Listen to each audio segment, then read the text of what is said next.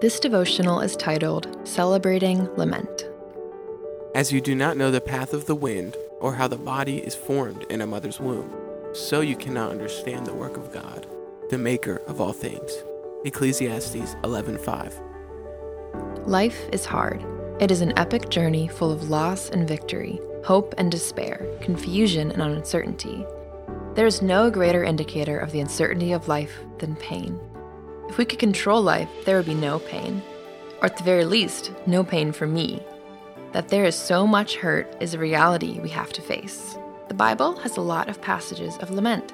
At least half of the human experience is an exercise of lament, a groaning from the pains, a sadness for the way things are.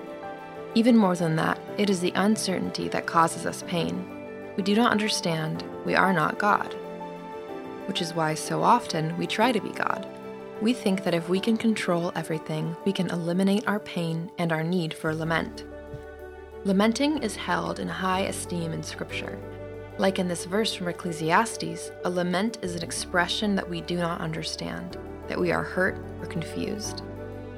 These kinds of circumstances are an opportunity to trust God, to acknowledge that He is divine and we are not, and that is not just something to lament, but something to celebrate. That our imperfect experience is not the whole story, that the goodness of all things does not depend on our understanding.